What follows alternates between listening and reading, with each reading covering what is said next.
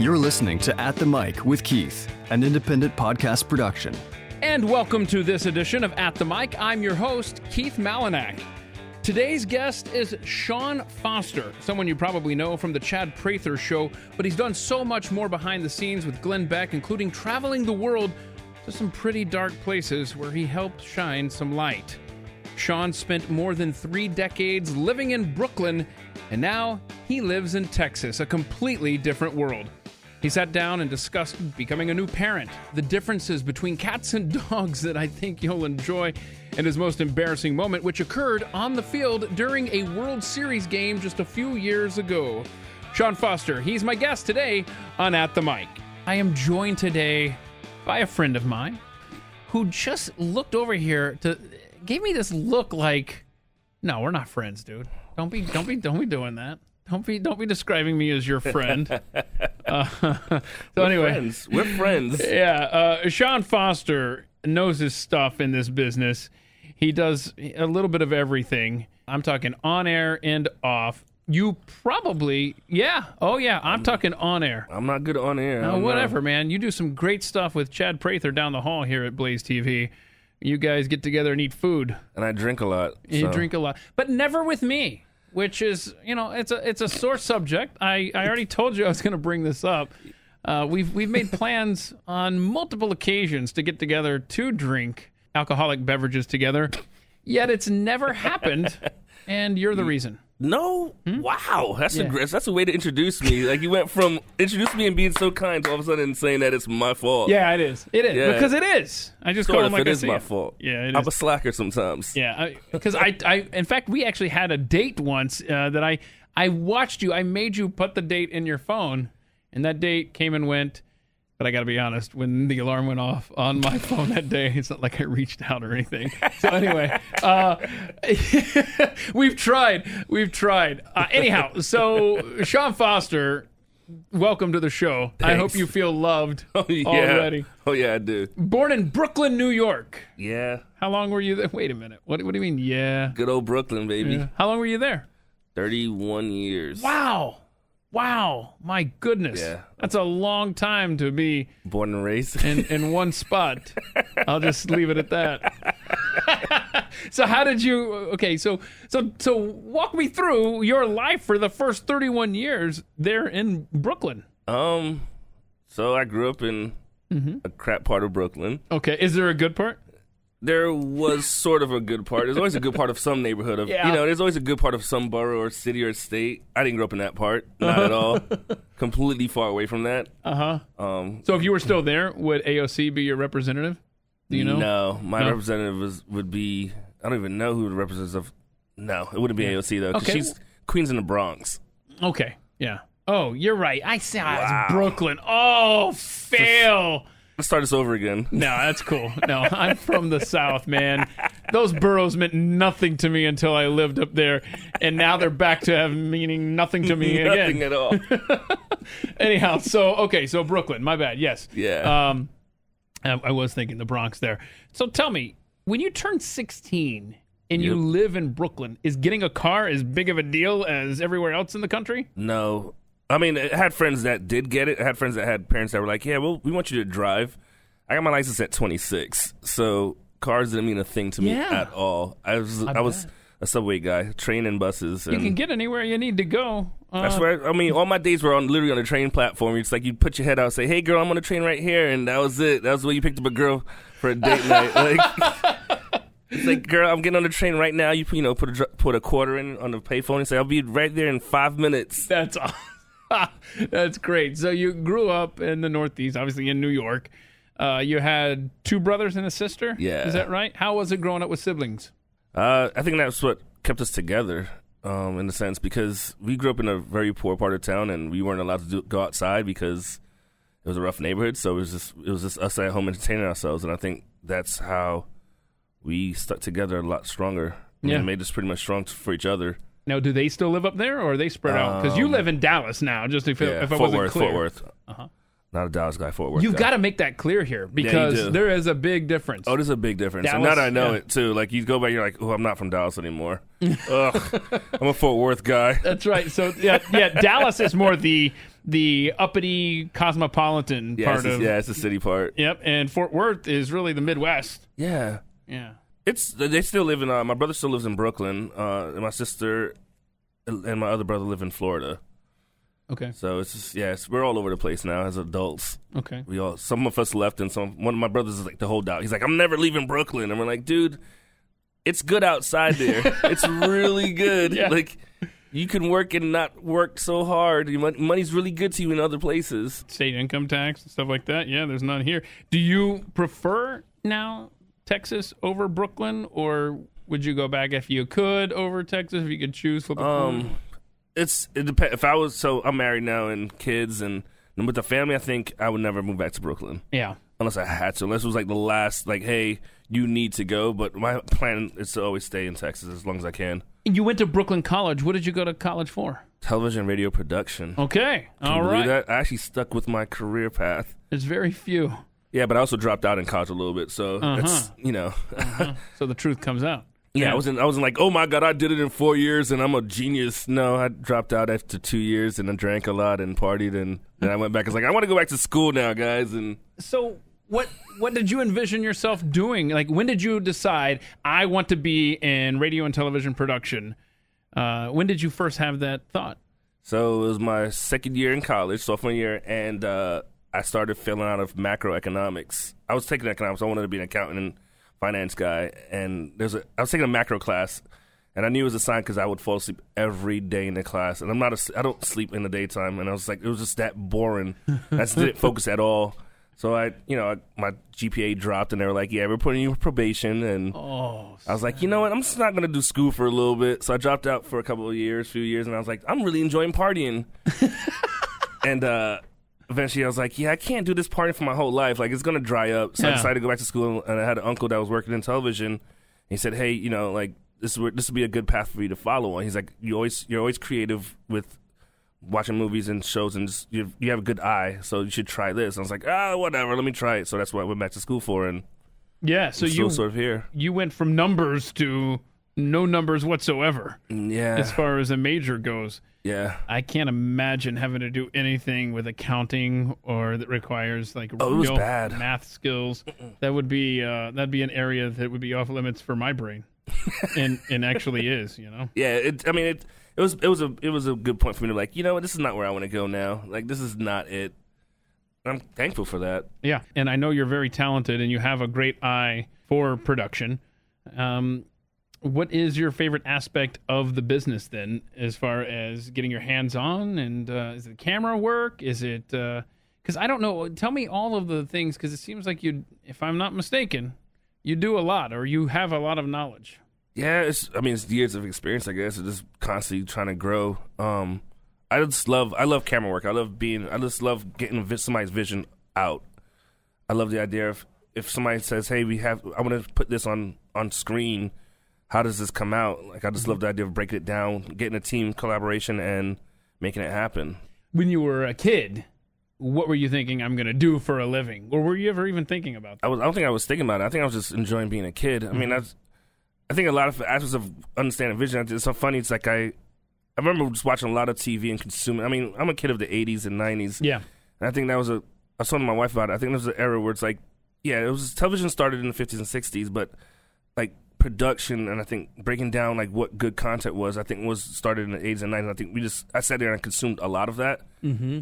So I just constantly just seeing that in my head. Brave. So I think as a kid, I just paid attention to being a kid as being a kid. I didn't really say, hey, what am I going to do as an adult? I didn't because care. Most broadcasting back then, like you said, that was live. Yeah. And now a lot of it is just pre-recorded and opens up the possibility of more production and more involvement in creating stuff and thinking about it. Mm-hmm. But before you got into the world of broadcasting, you held some retail jobs? Yeah. I worked at Foot Locker. Oh. I worked at... I could see you being a great salesman. You get commission at Foot Locker? Yeah, I did. Oh, man, I can see you raking it in there. I did good some parts, sometimes when I wanted to. I mean, again, that's driven. I worked at J. Crew. I worked at French Connection. I worked at Fossil Watches. Oh, Fossil. Yeah. I think you could sell anything. I think you're very personable. I bet you could. It was fun. Yeah. How is it selling shoes in Brooklyn? The store that I was in, Brooklyn, we were the number 3 store in the country for sales. Wow. Yeah, so we were behind 34th Street, which is Manhattan. That was the number 1 store. I was a flagship store, and then we were number 2 or 3 sometimes on sale. So we were doing okay. Wow. Because, kids need to buy sneakers in Brooklyn. That's the number 1 priority is getting sneakers out there. How many people would run out of the store with a pair under their arms? No comment. Right, I bet. Are your sports loyalties up there in New York? Yes, except for the Dallas Stars. Yes. Okay, so you're a Stars fan? Yeah. Okay. How'd that happen instead of like a Rangers or an Islanders or something like that? So growing up, I didn't pay attention to the Rangers a lot. My stepdad used to work in Long Island, so I used to go to Islanders games a couple times, but I was never really a true loyalist Islanders fan. Rangers fans are kind of snobby. Yeah. They're kind of snobby. Like, if you don't know... I would say that about anyone in New York, but continue. Wow. Except for you. I mean, except for you. Except for the Yankees. Except for the Yankee fans. But anyway, so I just came out to Dallas, and I needed to follow a team because I'm not a Cowboys fan. That will never happen. The Cowboys could burn and die and rot. Jerry Jones can suck it. Yeah, okay. So you're a Giants fan. Yeah, I'm a big Giants fan. I can just tell. I just needed a team to follow. I need something that's like, okay, I'm living in Dallas. I need to follow. And I went to a Stars game, and I was like, these guys they were horrible, but I saw Tyler Seguin play one game, and I was like, yeah, I don't know who this Tyler Seguin guy is. And came from Boston, which kind of is, but... Yeah, oh, well, first of all, you had the GM up there trade him away for nothing. Yeah. And then that GM went on to run my team, the Oilers, and traded Taylor Hall for Adam Larson, which I know people listening to this podcast, the majority are like, okay, whatever. When Taylor Hall is the number 1 overall pick and every other GM in the league says, man, we would have given, 5 draft picks, which is what the Devils eventually got from Arizona, but I digress. My point is, the guy has a history of sending star players away for nothing. But yeah, he plays for the Dallas Stars, and the Stars are a fun team to watch. Absolutely, they're a great team to watch. It's a fun organization. So I just, that's the one team that I follow. But I'm still a Knicks fan. Sadly, I'm never going to give it up. As much as people want to hate on me, and everybody, everybody's like, "How come you're not a Brooklyn Nets fan?" I'm like, because I was never a New Jersey Nets fan. I was going to say, yeah, because they just recently moved. You were here before they moved there. Yeah, I'm not a New Jersey Nets fan. Sorry. Mm-hmm. What sport have we missed? You're a Yankees fan? Definitely a Yankees fan. Okay, all right. Well, yeah, sorry. I mean, I like most about you. No, that's cool. That's cool. Tell us about Erin, your lovely wife. My wife. Where did y'all meet? We met on Tinder. Oh, really? Yeah, swiped right. Look at that. That's unreal. That was first date was day after Valentine's Day. See, that's good planning by you. Because then you got 364 days before you have to worry about getting a Valentine's Day gift. I was like, hey, you want to go out for brunch on Sunday? And she's like, yeah, why not? So we went for brunch and spent all day together. Went to the movies. We went from brunch to she went home at 1 in the morning because we just kept hanging out, went to the movies and had dinner and supper and just walked around and just So what day did you reach out to her, if I may ask? So the brunch was on a Sunday. We were talking before then. I mean, it's Tinder, so you were talking to... So she didn't push for a Valentine's Day get-together? No, she was older. Okay. She was a little smarter than, hey, let's go out Valentine's Day. That's good. You got a good one, obviously. That's great. Yeah. Because then, like I said, you get to wait 364 days before it's an issue. So did you meet here then in Dallas? Yeah, we met in Dallas. Yeah, so we started, dating and y'all have a beautiful, I have a little girl, sweet daughter. She's a monster. I haven't seen her in forever. I bet she's big now. She's a monster. Mm-hmm. She talks back, that's dangerous. Yeah. When they start talking back. Yeah, because then they want to bargain. Yeah. It's weird to see a 3-year-old start lying to your face. It's because I want to amend her. I want to applaud her for being like, right? Yes. You were good. That's good. You're job. a good liar, but then you're like, wait, but you're lying to my face. But no, that's bad. And then you turn away and do the little laugh so they can't see and your spouse can see. Yeah. Been there. That's where we are right now in my life. That's the 3-year-old, and then we have an 18-year-old. Well, my wife has an 18-year-old, and I call her my daughter, so I don't call her my stepdaughter. But yeah, let's go back to the lying. Man, I gotta know if it comes to mind. What is the best lie she's told so far? Is that tough? It is a tough one because it's constant. It's constant. Nothing stands out because it's just her. It's part of her personality. But it's how does the kid know to lie? Like, it's like, do you brush your teeth? She's like, yes. When? I did it really fast. You're like, but you didn't turn the sink on. I did really fast. You just didn't know. You're like, you're building a lie so good. Like, you're building up to it. Oh man, it's scary. Yeah, and you're gonna have trouble. Oh, she's already. I mean, we like I said, we have an 18-year-old, so we're set up for that. We're like, all right, this is what it's gonna kind of lead to.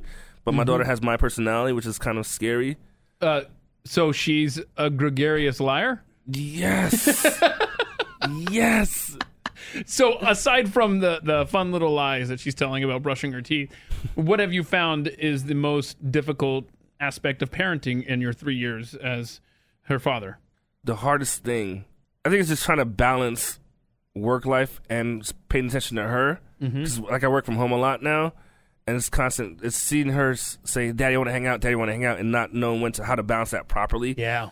And you're just like, but wait, I'm going to miss these moments because I'm going to go away. So it's just, to me, that's the hardest thing. Is constantly, like, if I go away for a week, I get back, like, there's some new things that she learned or something different, and something about her changed, something about her personality changed. And it's like, I'm missing out on those moments. And to me, that's always constant, like, there's no repeating that. There's no starting that over again. Like, once it's gone, it's kind of gone. Yeah. And I miss, like, I think when she was between the ages of 1 and 2, I was going a lot for work. I was traveling across the country a lot, and it was just like, you miss those moments. You're like, wait a second, I can't get that back.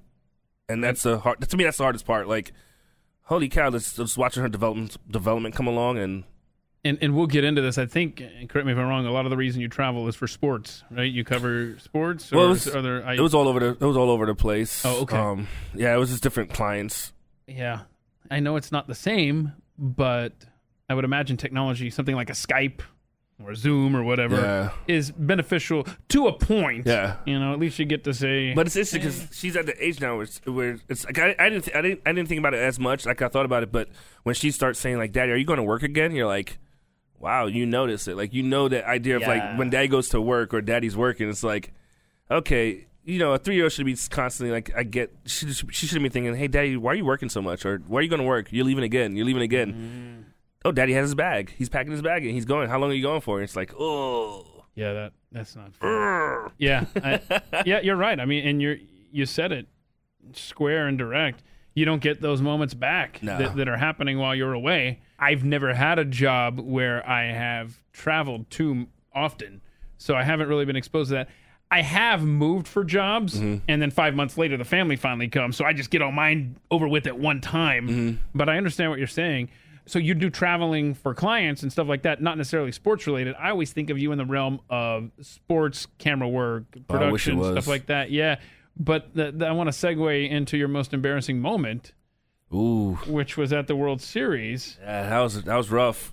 So tell us what happened there. So I was a Steadicam operator, movie operator for the World Series. And Steadicam is where the camera, it's basically an extension of your body, correct? Yeah, but I didn't have that. So I had the one you held with your hands, the big gimbal that you held with your hands. And it was game 2 of the World Series. Who was playing? The Royals versus the Mets. Okay. And we were in Kansas City.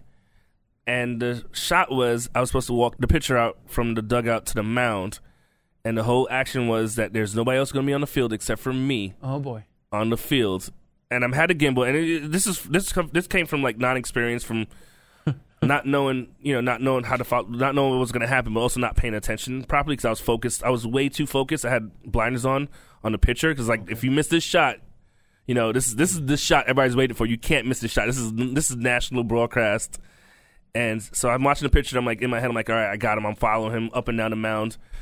And as soon as he gets out of the mound, he starts to run from the dugout to the mound. And I'm like, okay, I'm running sideways with him because I'm looking at him. But I didn't look over my right shoulder, and there was a guy from the stadium crew that wasn't supposed to be on the field, but he stayed on the field. Oh, no. And I didn't see him. So I'm running sideways, full speed, and a guy that I didn't look over my shoulder, and bam, ran right into him. Oh. And it was raining out, so I hit him. I slipped. I went up in the air. I flipped. No. Camera dropped. Camera broke. No. Directors are yelling in my ear. They're yelling. Everybody's here. What the? Oh. and they're going off, and this is national broadcast. And I remember I look down and I see the pitcher running back to the mound. He's just laughing, and I'm like, "Yep." And I got up, and the cameras, everything's dangled and broken, and it was kind of embarrassing. I went to the dugout, and some of the Mets players were like, "Bro, you wiped out right there." And I'm like, "Don't worry about me. You got a game to play. Like, don't look at me like a moment of like I'm embarrassed." But I'm like, "Thanks, dude." And they're just like, "Ugh, camera down." So you had that collision there.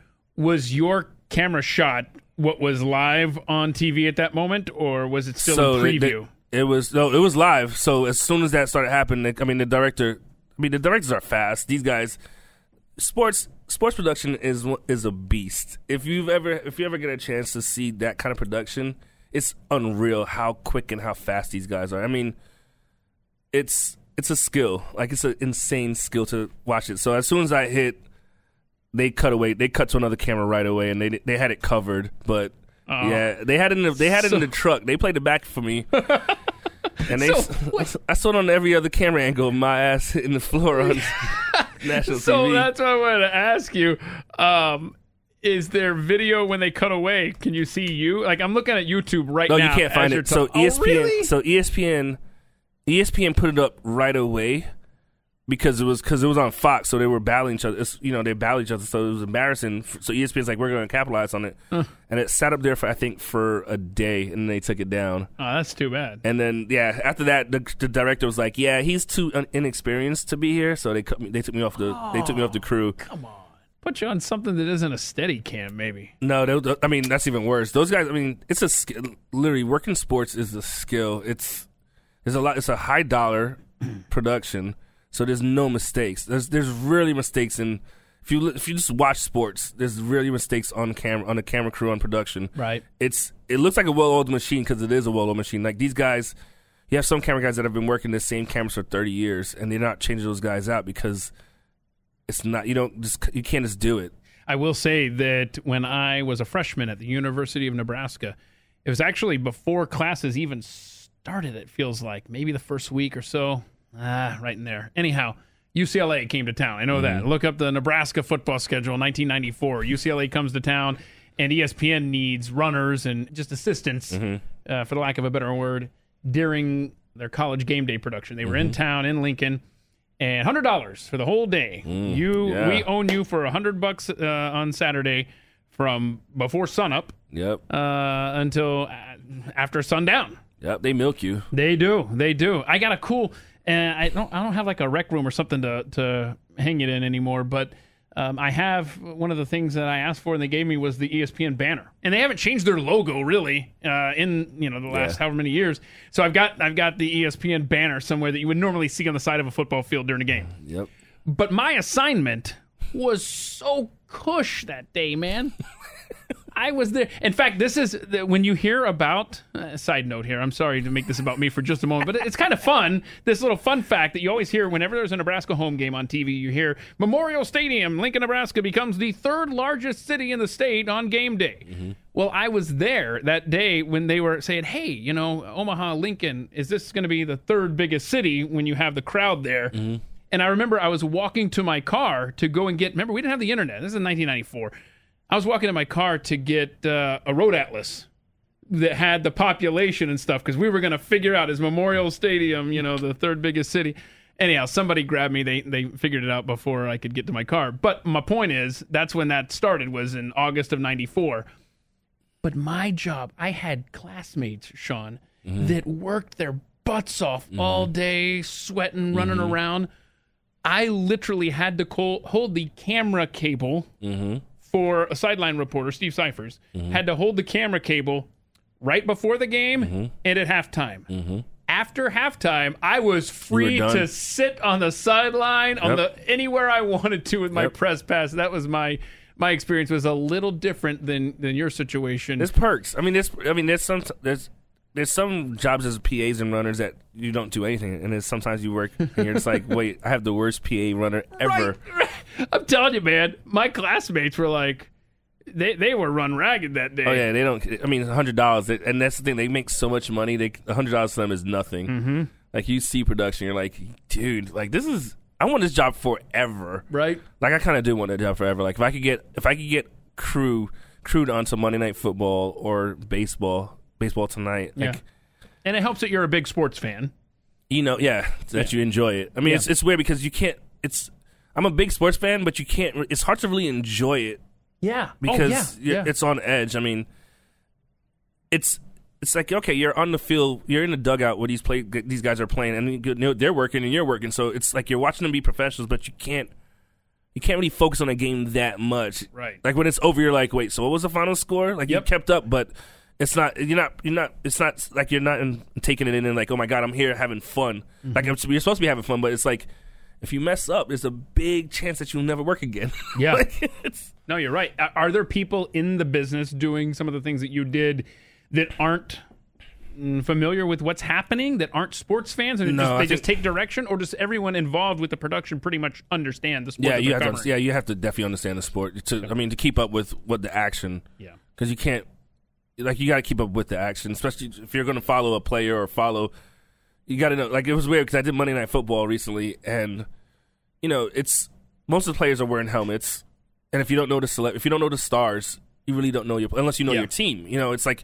I know the Giants players because I've seen their faces over and over and over. Mm-hmm. But I go to Monday Night Football and the guy's like, okay, we need you to get B-roll shots of all these athletes walking into the stadium off the bus.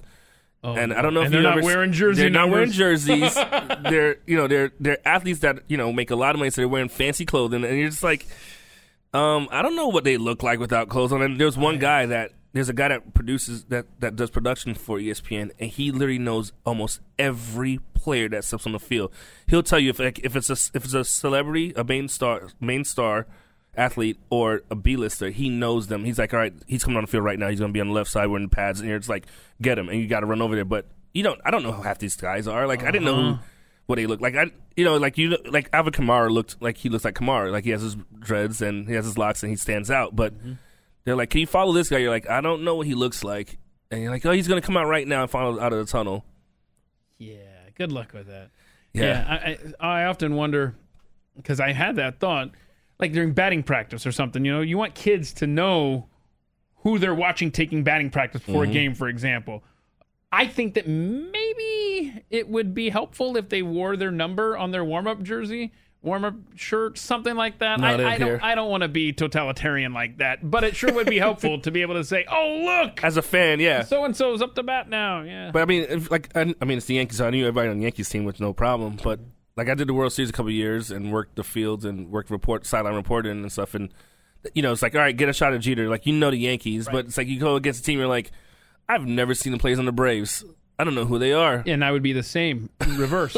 I don't know the Yankees guys. Yeah. You don't know who they are, and you're just like, but you have to know the mechanics. Like, working sports, you have to know the mechanics. Like, so do you ever get to go to sports games and enjoy yourself as a fan? I try to. Yeah. Giants come here once a year. Do you get to go to see them at all? I used to, but football is so expensive. I was just about to say, the Falcons are coming to Dallas this year. I mean, the tickets are ridiculous, man. I'd rather just watch it at home anyway. Climate control. Yeah, it's weird because, and that's another reason why I became a big Stars fan, because to become a season ticket holder to Stars games, I think it cost $800 to go to 20 games, 25 games. Wow. 20 game plan. I had a 20 game plan. It cost me $800, and I was by myself. I was single, and I was like, I could watch a professional hockey team for $800.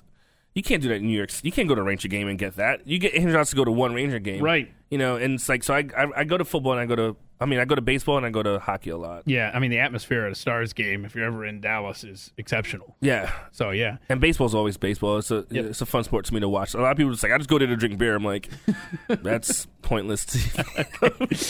Wait, it is? It's pointless to drink beer? I don't drink beer at a baseball game, like just to watch. I thought we were getting insight as to why you and I still haven't had that beer, but I digress. Okay, so in your downtime, when you're not going to a couple of sporting events every year, you like to play video games. Yeah. What's your favorite Call right of Duty. now? Call of Duty. Call of Duty. I mean, I feel that I would really enjoy that game, but I've never played it. I do it because it's a stress reliever. It's quick, instant gratification on a video game. Like, I don't play games where it's like I have to sit down and beat a boss or waste hours like playing one level. Right. I don't do that. Like, I just I want to get in on the action and get out and get yelled at by my wife. Come to bed! No, I don't need to. I'm playing Call of Duty. You have a couple of dogs, right? Yeah, 2 Shiba Inus. What is that? What kind of dog is that? Don't hold on. I still have my Technology? computer open because I was looking for you wiping out on the field at the World Series. It's not gonna happen. But now I'm looking up. Oh, okay. So these are kind of like almost like husky type dogs. Yeah, they're like Japanese dogs. They're same family as Akitas. I was gonna breed. say, yeah. This reminds me of that movie that Richard Gere was in with the dog at the train station. Look like this. Yeah, You know what I'm talking about? Yeah. He waited for him and Yeah, stuff. It's and really that was a real movie. That was a real story. Yeah, real story. Yeah. If people don't know this, what was the name of that story? I don't know the name. Tell everyone while I try to figure out what movie that is. I don't know the name of the movie. A guy that passed away, right? Didn't he pass away? And the dog. So this stray dog hangs out at a train station or something, right? Yep. Waiting for this his owner to come home. Called a dog's tail. Hachi. That's what it is. Hachi, a dog's tail. So I forget all the nuance of it, but it is a real story out of Japan where this dog would meet his owner at the train station every day. Mm-hmm. They adapted it, I think, to New York, right? Or something like that. I don't know. And he would walk with him home or something, and walk with him. I don't know. I guess he would just hang out in the town until the guy came back from work. Akita, I mean, Shiba's are smart dogs. Yeah. They're loyal. I love them. Like, I love my dogs. And so then, well, we won't ruin the story for you, but go ahead and enjoy it later. Richard Gere, Hachi, a dog's tail. They're great dogs, though. They're loyal and they're fun. So you got 2 genius dogs then. Yeah. Biscuit and Lola. Yeah, pains in the butts. Pains in the butts, really? I love them. You think they would follow you to a train station? Definitely, they do. Oh, yeah? Biscuit follows my every move when I'm home. He's my shadow. And that's what I wanted. When I wanted a pet, I wanted something, I wanted an animal that was close to me, and he's definitely close to me. Like, if I stand up, he's like, where you going? If I'm in a room by myself, he'll come up and he'll sit down right next to me, and he's just watching. That's great. It's amazing. That's really cool. I love dogs. I didn't grow up with dogs. I've only recently owned dogs, and I can't imagine a life without dogs now. Me too. So I'm with you. But you also have a cat named Athena. Oh yeah, that was adopted. Oh no, from it was a mistake. That came with the wife and the stepdaughter. Awesome. I'm not a cat person. Yeah. I don't. So Athena loves me, and I like Athena, but I don't touch her because I'm allergic to cats in a way, so I can't touch her and touch my face. But I just don't touch cats because they're just weird personalities. Like, I can touch my dog, and he's like, I feed him, he won't bite me. Right. A cat will claw you because they just feel like clawing you because they're cats. 2 different personalities. Oh, for sure. I don't like cats. It's just weird. Yeah. Does she, Athena? Does she get in your space? Does she bother you any? Well, when I'm working at night on a computer, she jumps up and decides to like type on the keyboards with me. She wants to be an editor, I guess. It's just annoying. But I don't I don't touch her because if I get clawed by a cat, I think I might throw her out the window. Wow. I don't like don't claw me. I feed you. Right. That's not so much to ask. That's a pretty reasonable request. I feed you. Don't injure me. Don't attack me. And they scratch. Like, what is that? Yeah. My dogs don't bite. I mean, dogs bite, but they're not aggressive. My dogs aren't aggressive. They're not going to attack anybody in my family, really. So how do the dogs and the cat get along with each other? We keep them separate. Oh. So the dogs get the daytime, the cat gets the nighttime. Because the dogs are dogs. I mean, they're old, 14. Biscuit's 14 and Lola's 12, and they've never had a cat around. And it's like, what is this? I want to eat it. And the cat's like, oh, I want to scratch your face. So it's constant back and forth, and I don't like living in that kind of world. No. We keep them separate. You talked about doing some editing at night on the computer. So in addition to the camera work, you're also an editor. I edit. I do post-production. Which do you enjoy more? Camera work. Edit is just because I need a paycheck. It's just now, and especially this day and age, you have to be a total package. Like, a lot of people want you to do everything, which to me sometimes is annoying because I'd rather be a master of one. But people are like, can you edit? Can you shoot? Can you produce? Can you do sound design? Can you? It's just like, I can do a little bit of both, right? But I'm not gonna do all. Like, can you do graphic design? Like, no, I'm not a graphic artist. But stay in my lane. I stay in my lane. Like, I don't want to. Like, a graphic artist is a graphic art. It's an artist. Yeah. I'm not. If you ever see me draw art, you don't want me to doing your graphics. Yeah. That's a finely tuned skill set. Yeah, and it's that's in that artist realm. yeah, and and that's where production is nowadays. Like, people like, oh, you do video work, can you do audio? No, that's not exactly the same. Mm-hmm. I can hear if something sounds bad, but I'm not an audio person. Yeah. Okay, I got you. But tell us about some of the on-camera stuff that you do with Chad Prather down the hall here. Yeah, he has me on as his token black guy, I guess. I don't know. No, every time it's a video, you guys are eating food together. Oh yeah, we also do a segment called Yardbirds, where we eat fried chicken. It's simple. We both love. I mean, I worked with Chad, and I worked for a year on the road, and we found out that every time we were on the road, we always said, "Hey, we want fried chicken or we want wings." So we said, "Why not have a show about a Midwest cowboy guy and a black guy from New York eating fried chicken and wings?" That's awesome. I love it. So that's what we did. I mean, it's just sitting in the back of a truck. Yeah, it's just us having fun eating food. I mean, that's something that brings everybody together, right? That and alcohol. Yeah. Yeah, alcohol. Yeah, that too. That's a good one. Yeah. Of course, I mean, you and I have never been brought together with alcohol because you refuse to take my calls. Although, don't say that. That being said, remember that one time we used to use the same gym, and the first time I saw you there, I don't know if I knew you were a member. Did I already know that you were a member there or what? No. Okay, so you're on a row machine facing a window, and I'm like a creeper off behind you, and I just start texting you. Like, hey, you're looking pretty good there on the row machine. And you're like looking around like, what? This is weird. I just wish that my number wasn't in your phone already, because then it would have been even funnier. Yeah, it would have been more creepier. I would have said stop creeping out. That's right. So you enjoy music, as do I. Yeah. But I don't know that you and I would be listening to the same music when we get together for this hypothetical beer as you enjoy rap, which I do not. Yeah. So what are some of your favorite artists that I will not recognize and not listen to later? Well, I listen to all kinds of music. I mean, I'm all over the board, so it doesn't. We can listen to whatever you want to. Really? I've been listening to some Christian music sometimes. Oh, wow. Okay. I've tried. My wife gets me on, but I'm like, yeah, it sounds. Yeah, okay, we can switch it. Rap music, I like Jay-Z. Okay, I got it. New York guys. That was a funny thing. The NFL draft was on, and I thought it was funny that there were all these sports books at this one guy's house behind him, and then there was this book by Jay-Z that just stuck out like a sore thumb behind him. Was it Decoded? I don't know. I own it. Didn't see. Oh, is it good? Yeah, it breaks down his lyrics and talks about his career path. Yeah. Oh wait. So wait, a book that explains his song lyrics, like each individual song? Yeah. That's actually a great idea. So it comes out like what it means and where it came from and what kind of influence it has on him. That reminds me, in case you're a U2 fan, there's a book called U2 Burning Desire along the same lines. I love being able to get into the lyrics and what was in the artist's head when they wrote them down. That's pretty cool. That's actually a good idea for any artist to make a book like that. All right. I ask this question, and most people don't respond to it, but you did, and I appreciate it. Last song you played on repeat, you said One Man Band. Yeah. Who did that song? That's Old Dominion. It's a country artist band. Oh, group. yeah, okay. Yeah. I play it because of my little girl. So it's hard for me to play rap music with a 3-year-old in the house. Not safe for work. I mean, I don't home. mind doing it, but my wife gets upset every time. And my little girl starts saying words to me. I'm like, wait, where'd you learn that from?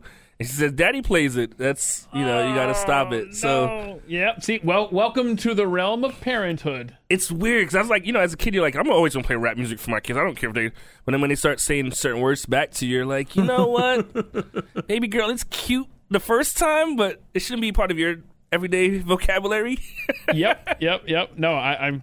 We all go down that road. Yeah. So I play a lot of country music, and my wife doesn't like jazz, so I can't play jazz with her around. So it's just I'm all over the place. I guess so. Yeah. I remember one time in the car because we had enjoyed the clean version of the video of Macklemore Thrift Shop. Yep. And I remember playing that once. My youngest was in the car with me. And I thought I clicked on the YouTube clean version. No, I did not. And the phone was out of reach. And I was like, blah, blah, blah, thrift shop, thrift store. Yeah. Been there. Know the feeling. But my little girl knows. She knows the bad words now. So if daddy slips up, she's like, "Daddy, you can't say that word." I'm like, "You're right, Mama," but somebody cut me off, so Daddy had to say it.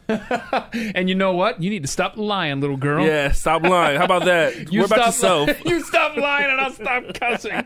Yeah. All right. No interesting talents, huh? None at all. All right. Well, you and I are the same on that. We have something in common. Yeah, none at all.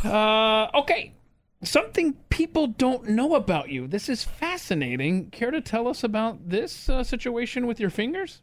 Oh, yeah, I was born with 12 fingers. 12. See, I could have used some in reserve the way I cut mine off doing yard work. I tried to cut off 3 of them trimming hedges. I still have the scars and no feeling in one of them. Oh, it's a nightmare. Yeah. So, but you had 12 at one time. So I was born with 12. My great-grandmother had 12, and my little girl had 12. Wow. Yeah, it's genetic, and it grows on your pinky, and it's an extra. I see you're down to 10 now. Yeah, I have little stubs. My little girl has it too. So we just put a string around it when I was born, and that's what I was going to ask you. Yeah, so when I was born, they put a string around it, and it fell off naturally because there's no bone in it. It's just flesh. So is there any pain associated with that? No, I mean, no. Like how you were too young to even know what was going on. Yeah. And the same thing happened to my little girl. So Quinn had it too, and as soon as she came out, that's the very first thing I noticed. Mm-hmm. You probably weren't too surprised, right? I mean, actually, I was, but really? I literally that was the first thing I said. Like the doctor was like, we pulled the baby out and put her on top of my wife, and I'm there. I'm like, oh look, 12 fingers. They're like, welcome to the little girl, and I was like, oh, she has 12 fingers. My wife was like, what did you just say? Like, not a moment of like, oh my God, she's here, or like, she's so beautiful. My first words were, she has 12 fingers. And my wife was like, in pain, like legs in the stirrup, just looking at me like, what did you just say? No. Yeah, that was the first words. And so they put a string around it, and a week later, it just fell off naturally.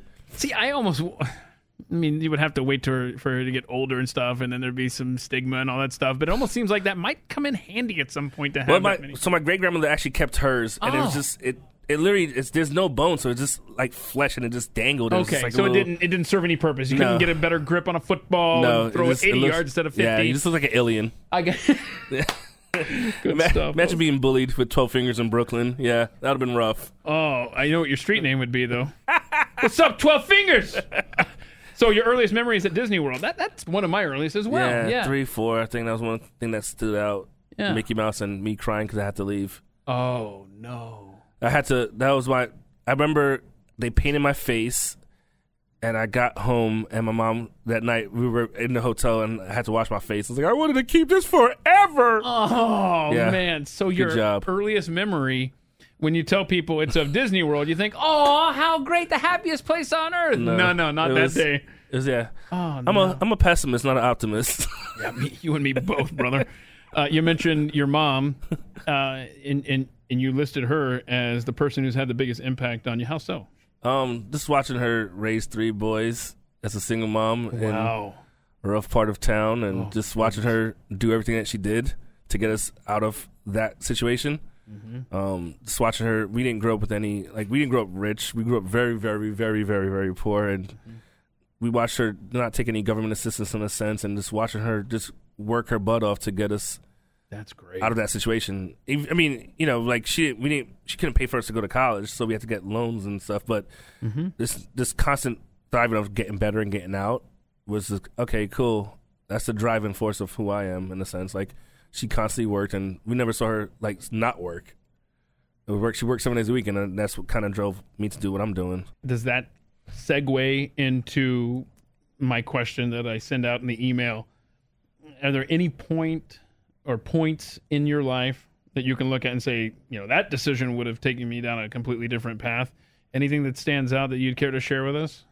I don't think there's a specific point. I think just growing up in a certain environment and saying, I don't want to go down that route. Like, just watching a lot of kids either get killed as teenagers or go to jail or end up, in for certain situations, and you're like, I don't want to grow up in that situation. Like, I told my wife the other day, I was like, I literally got out of my house, and right on the corner of my apartment were 5 drug dealers every morning. Wow. Like, you constantly walk, you open your front door, and right outside your door is drug dealers. That's right in front of your door. There's not like down the hallway, not down, like literally right in front of my door were drug dealers selling drugs, and that's what you saw as a 10-year-old. I remember as a I remember my mom said, "Hey, I need you to go to the store and get some milk." And I was like, "All right, Mom, I'm running." And I think I was 12. I opened a door, and as soon as I opened the door, I saw 3 undercover cops with guns drawn arrest these guys, pull out guns, and I'm like, huh. So I closed the door. I was like, "Ma, I can't get milk right now because there's a drug bust going on outside." Oh, man. So it's like you see that kind of thing. You're constantly saying to yourself, like, I don't want to end up down that route. I want to go this route because I'm too pretty for jail. True that. Like, a handsome man, ladies and gentlemen. So growing up there on the mean streets of Brooklyn, quite literally. Yeah. Are you still in touch with anybody that you grew up with in the neighborhood? Facebook, yeah, because of that. That's what I mean. But I'm not really. How are they doing? Everybody's hunkered down. I mean, I have a lot of friends that are still there, and I have a core group of friends that we grew up with. I was 14 years old. It's like, all right, we're all going to get out of the situation. I think that was also helped me out too. Like, I could have hung out with the other kids that started cutting school and doing things, and I stuck.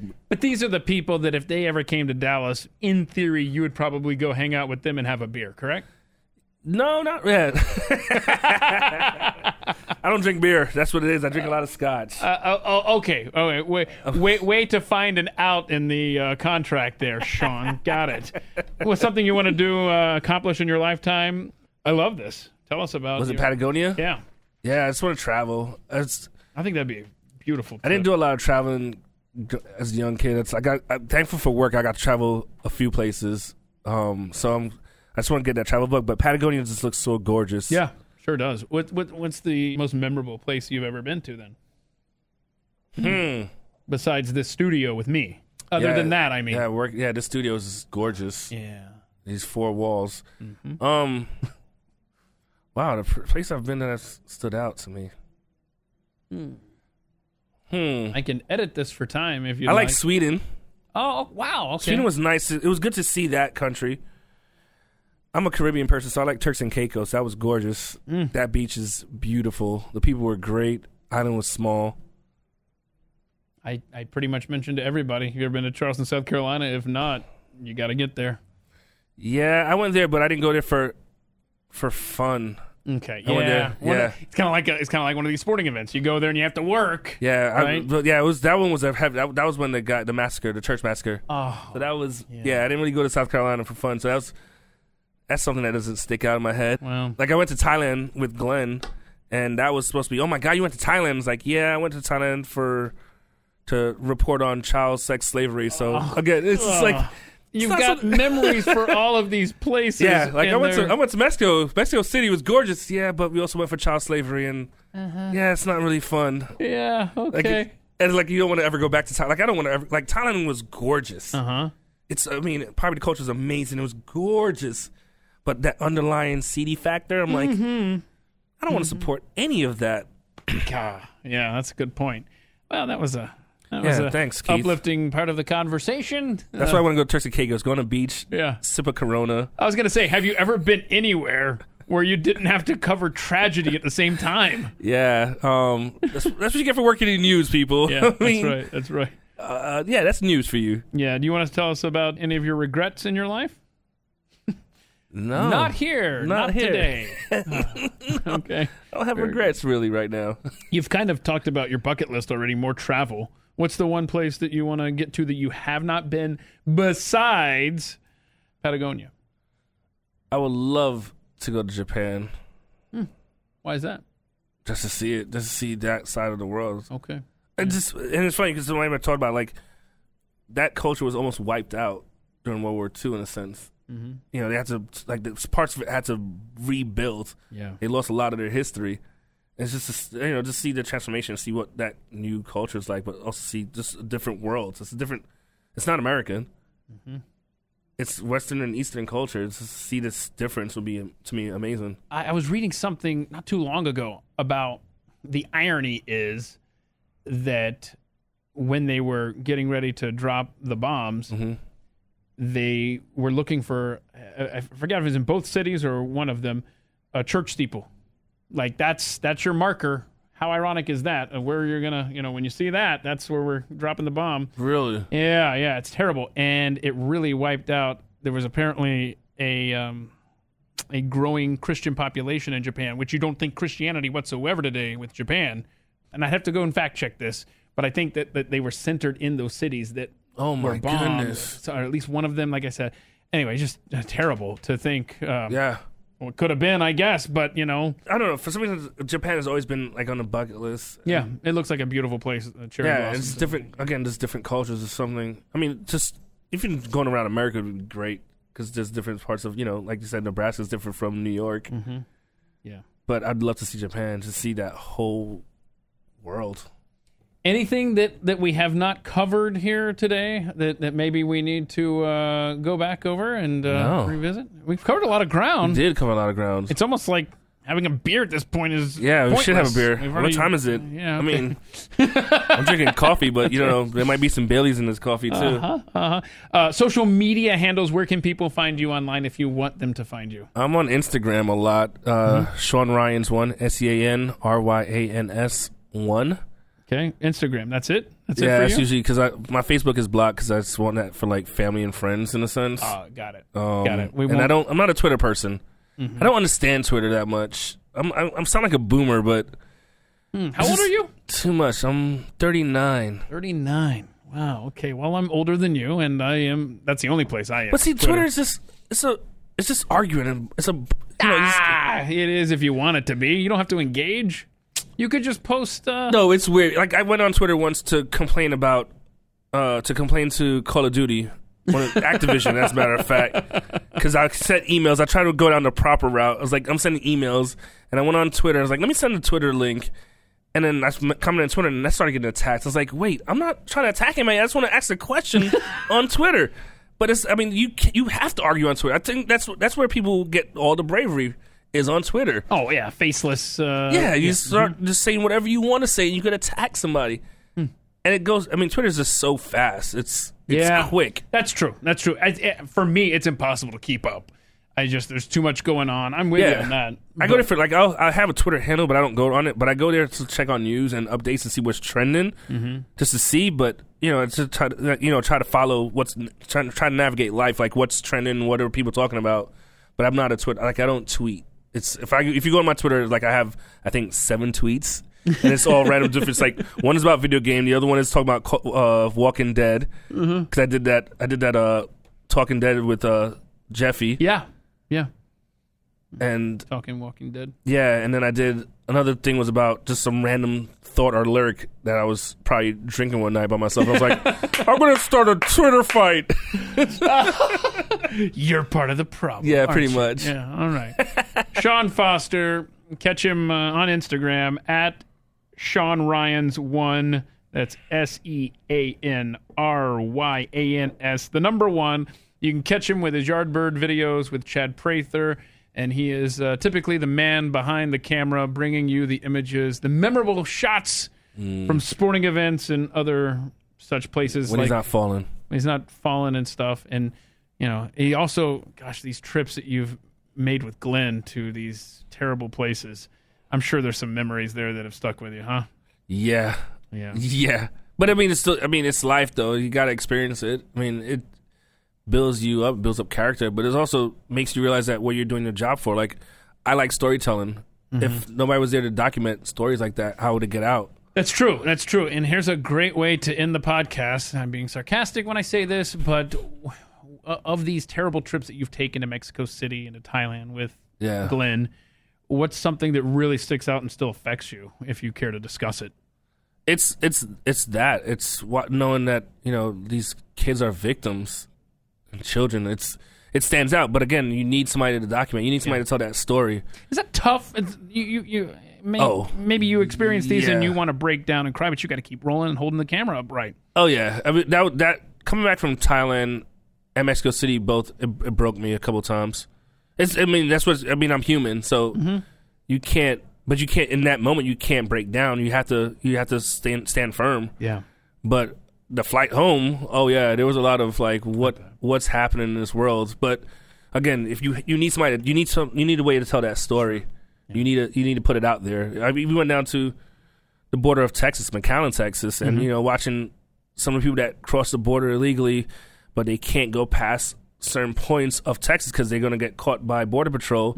So they get stuck in these little small towns, and they live in they take they take plywood and they build homes out of it, and they run electrical cords to a light post, and that's how they live. And we did a story about a family that did that. They took plywood and then lived in a grassy field, and they ran electricity to something else, and they kept running electricity, and it was all these orange extension cords, and it caught fire, and the whole thing burned down. It's like these people, like, you walk in and they literally live in this 10 by 10 plywood home that they staple together with all the kids, and this clothes burned and cinched, and they just look at you and they're smiling. Kids don't know the difference because they're kids, and you're showing this story, and it's heartbreaking. Yeah, wow. But you need it. Again, it's storytelling. To me, it's like, okay, let's get it out. But yeah, it breaks you.